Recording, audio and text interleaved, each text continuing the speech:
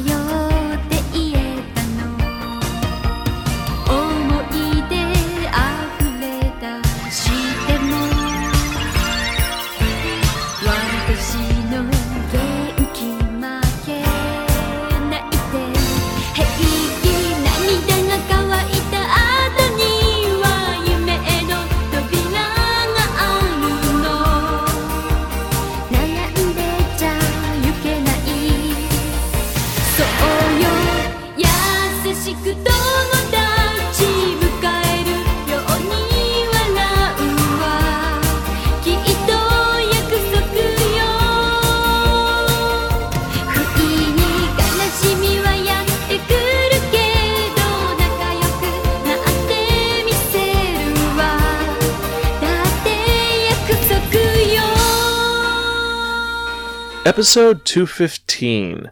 Those damn neighbors won't let me study.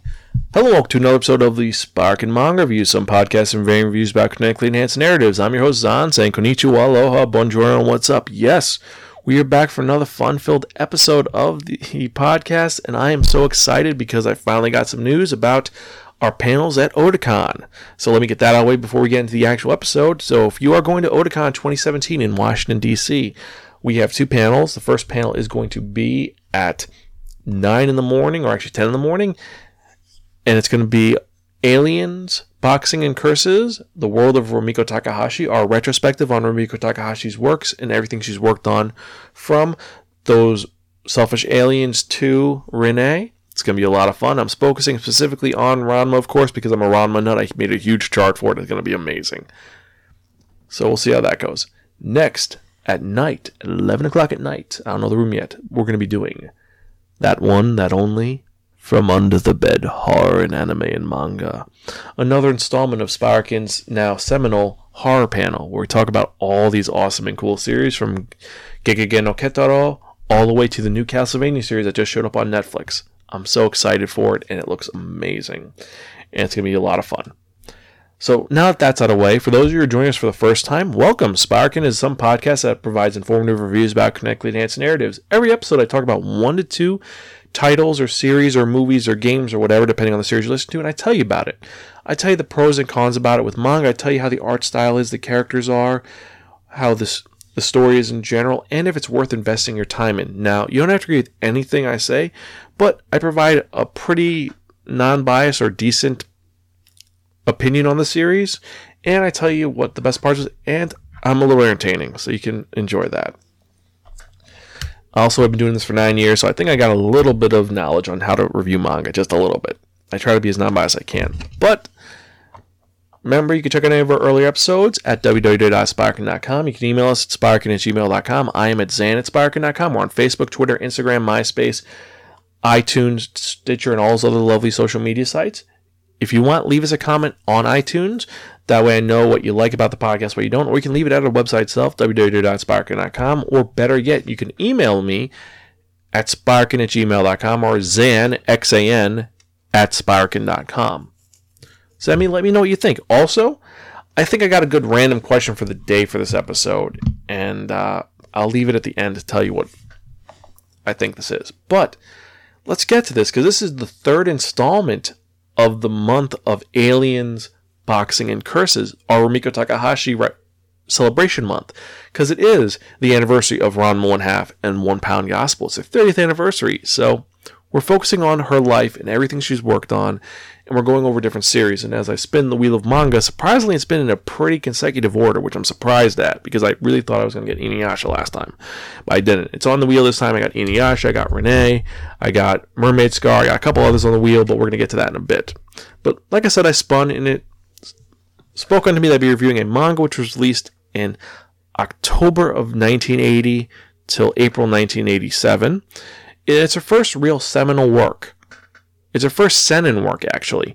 It was released in Shogakukan, released over here by Viz Media in 15 volumes, also released in An America Extra, if you remember that magazine, which was awesome. There's a TV series, a live-action movie, which is really well done, and a couple of OVAs. Actually, there's also a TV series, supposedly, but I haven't seen it yet. And this series was made during the time that Takahashi-san wanted to experiment a little bit. She wanted to change things up, and she wanted to work on a series that took place in a apartment building. Not in the way you think. What happened was that she has always wanted to draw a story about the apartment complex for some time, and she'd been inspired by the place she used to live when she was in college in Nakano, Tokyo, and how there's always crazy people around her, how they do weird things. You know, you'd have the one neighbor who was a gossip, the one who was always screaming, the one who was a drunk, so on and so forth. And she said she wanted to create a series that embodied that. And for a long time she did it, because she was also running off the high. She had just done Urusei Yatsura, so she was, on a high note. She wanted to go further into it. And she loved working on this series because this series is a sentence for adults. It's done a lot more classy and not as gaggy. There are gags in it. There's some great gags, but it's more serious. And while it started as a focus on two characters' relationships, it became this human drama that imbibed and it consumed all the other characters and tenants in the building and in the surrounding area. And it's a really good story. Also, more importantly, that this is one of her few series that there's an actual ending to. It's not an open ending, ambiguous ending. There actually is an ending, which is really cool about it. And what am I talking about? I'm talking about Meisou Nikkoku. Now, to explain Meisou Nikkoku, I have to talk about the eponymous Meisou Nikkoku, and that is a boarding house in Tokizaku, or Clock Hill, in Japan. And it is this old, worn, aging, kind of falling apart boarding house. Now, for those of you who don't know, a boarding house is, imagine your house. You got your living room, your dining room, and a bunch of bedrooms. A lot of people, it's the dad lives in one room, you live in another room, maybe your sibling lives in another room. If you don't have a sibling, it's a guest room. In this situation, same circumstances, you have all the same rooms. However, instead of dad living in one room, it is tenant A lives in one room, tenant B lives in another room, tenant C lives in another room. It's generally cheaper than an apartment building, and there's a lot more issues. For example, you all have to share the kitchen, you all have to share the bathroom, you all have to share the responsibility to clean the place, or you could just stay in your room and not do anything. So you have all these weird neighbors living in this house, and each one is very different. For example, in one room you have the Ichinoza family, and they are, you meet Mrs. Ichinoza, and she is, how do I put this nicely? She's the building gossip. She's constantly drunk, and she loves causing problems, causing rumors and whatnot. Her son is a little bit of a brat, but he's well-meaning. Then you have Mr. Yotsuya. How do I describe Mr. Yotsuya? Mr. Yotsuya is the guy that lives in the building, and he causes the most problems. A lot of problems. Now, pardon, what do I mean by problems? I mean, he will break through walls for no reason. He is super mysterious. He mooches money off people. He's constantly peeking through walls to look at people. He's a voyeur, and he's constantly tormenting his next door neighbor. He's always either in a business suit, a yukata, or he's just very formally dressed, and he speaks very formally. Now, the crazy thing is, you know about his life in Meisou Nikkoku, but you know nothing about him outside of it.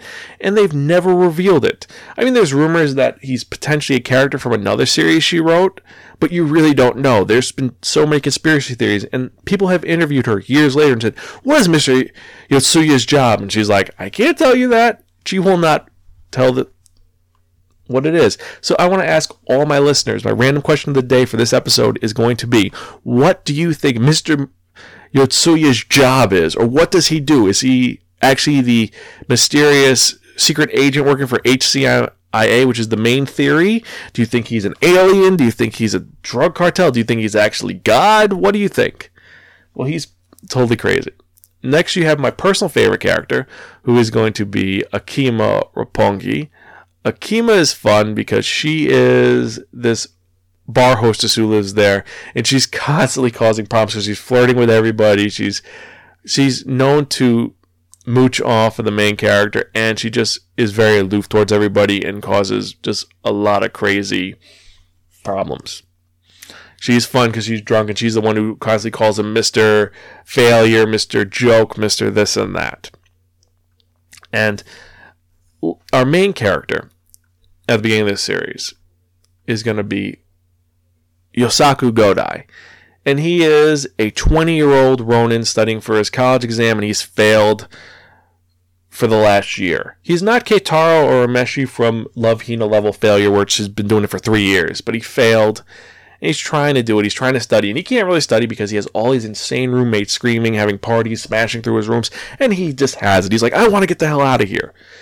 And as he's about to get out, the new manager of the Maison shows up. The new landlady. Otonashi Kyoko. This beautiful 22-year-old widow who is super nice. She's polite. She's sweet. But don't get her upset because she is vindictive. And she gets very jealous and angry and violent. But she is this woman that he immediately falls in love with. Like the minute he's about to leave, he meets this girl and he's like, what are you talking about? They're just joking. I'm not going to leave. Ha ha ha. I'm never going to leave. I'm going to stay here and I'm going to make things the best I can. And what starts off as just him being in lust, he actually falls in love with this girl. And it becomes a relationship between these two. And you see the ups and downs of their relationship as they go through over 4 years. And you see first he's chasing her. And they find out that she's a widow, that her high school teacher was her husband, and he died tragically. And he tries to just be there to be a friend, and he's never able to confess to her. Then you throw in her tennis coach, who is rich and charming and 100 times better than her, and he becomes the rival to their relationship, and it's them fighting back and forth, and becomes this huge love triangle. Meanwhile, you have all the craziness of the Maison happening at the same time. And that's what this is. This is a series of a romance mixed with this interesting conflict of this town. Not town, it's this building, and it's crazy fun. It's ridiculous, it's crazy, and it's very similar to Urusei Yatsura with the wackiness, but this is more grounded, more realistic, and it keeps going back to the fact that it is Godai and Kyoko's story. It is them falling in love. It is them dealing with their relationship, the ups and downs. Will they get together? Will they not get together? Will they have the happy ending? Will she be stolen from him by Shun? What's going to happen? And I'll say this. When I read that last volume, it gave me a huge smile on my face. And this was a bi-monthly series, and it took a little bit longer, and it just was a little bit more, I don't know, it was a little more, it wasn't passion, but it was more romantic than Urusei Yatsura. It's always more romantic than Urusei Yatsura. That's what I could say. It's more romantic, it is more heartfelt, and it's one of these series that, it's not the first men's rom-com, not at all, but I could say it's one of the best. It's got a clear-cut plot, and it goes to where it needs to go. And all the characters work well together, and it sticks with the main idea of the story. It never deviates. It doesn't go all over the place. It stays with the fact it's the relationship between these two characters. And while there are one-shot scenes of, okay, let's focus on Mr. Yotsuya for a minute, or let's focus on Inuyasha's for a second, it sticks with them. And it's really refreshing.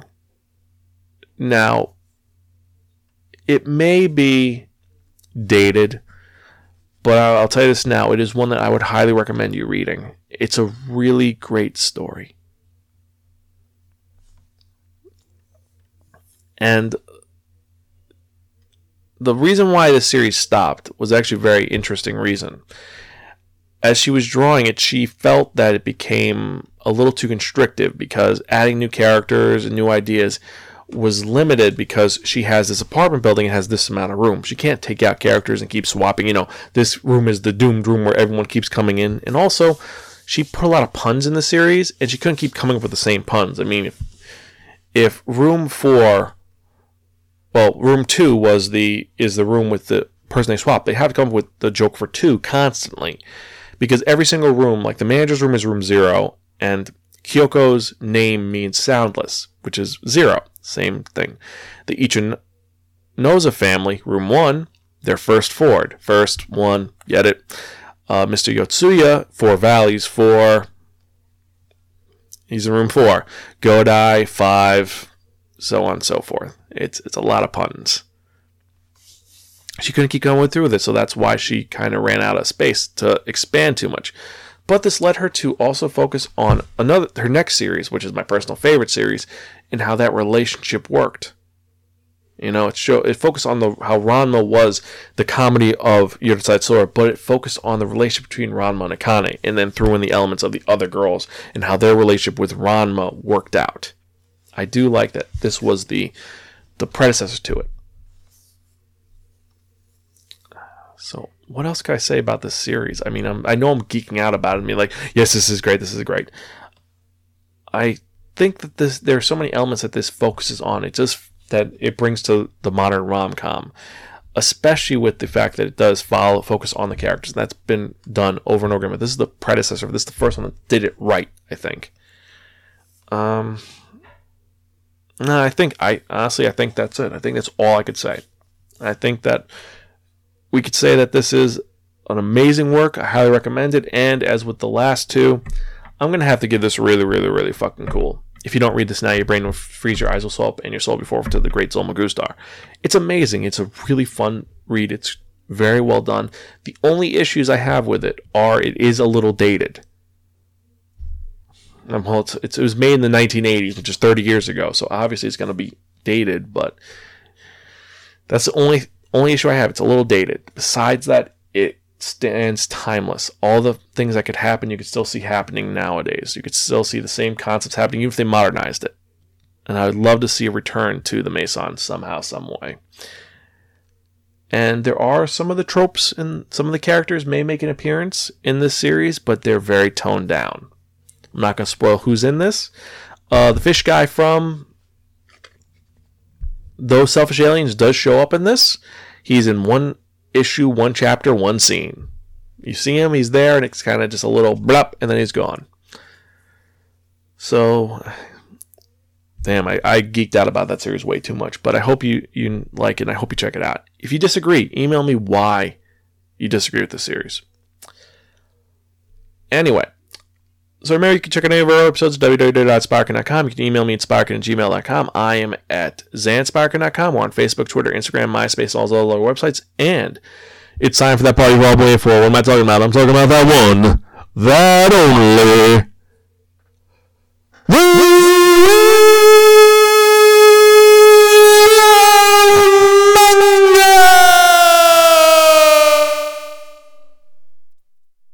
Yes, friends, the Wheel of Manga accepts no substitute, and that was crazy. I think I overloaded my mic. But anyway, the Wheel of Manga accepts no substitute. What is the Wheel of Manga? The Wheel of Manga is a Wheel of Fortune with 10 slots on it. What I'm going to do is I'm going to spin that one, that only, the Wheel of Manga. Whatever number it lands on, that's what we're reviewing in the next episode of the Sparkin Manga Review, episode 216. And we have the last of the Takahashi stuff. And there's a lot on here, actually, because you have, as I said, Inuyasha. You have Renee, you have Mermaid Scar, you have her new series, Soundless Lights, you have 3 of her different Rumik World miniseries, and then, of course, you have One Pound Gospel and number 10, just because, Ranma 1/2. Because if I review it again, I'll be very happy. We'll see what we're going to review in the next episode, so let me spin and see.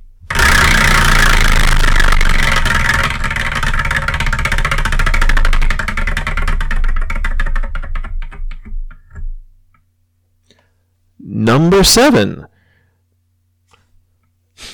Of course, I'm not going to get Rama, but in the next episode of the Spark and Manga Review, episode 216, I'm actually reviewing the other anniversarial series that Rumiko Takahashi made. I'm talking about her second Seinen series that focused on a relationship, but this one also includes boxing and Catholicism. What am I talking about? I'm talking about One Pound Gospel. Crazy. I didn't expect that to come up. I expected Inuyasha or one of the other ones, but I'm happy this came up because it is the 30th anniversary. When is a better time to talk about the series than now? So I guess that's it for this episode. Thank you for listening, and I'll catch you guys next, Phil. I'm your host, Zahn, and I am Gonzville. Have a great day.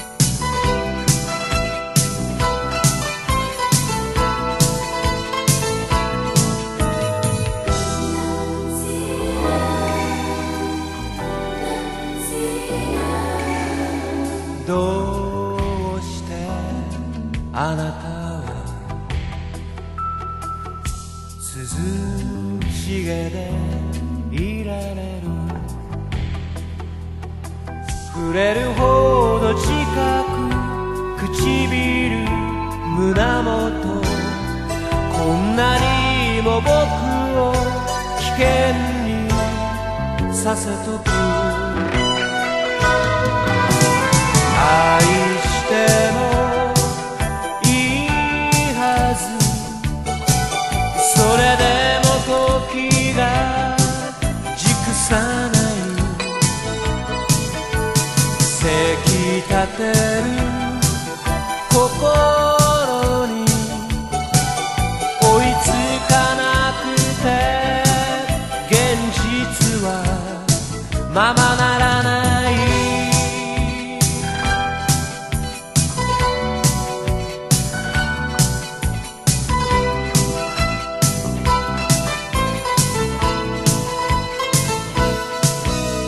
自然に抱き寄せ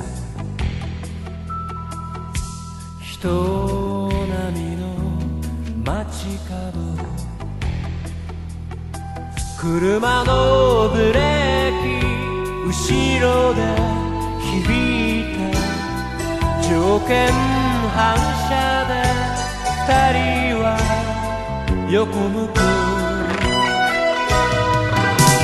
たまらなく恋ならチャンスは未だ訪れずたまらなく愚かな男になって生きそうでままならない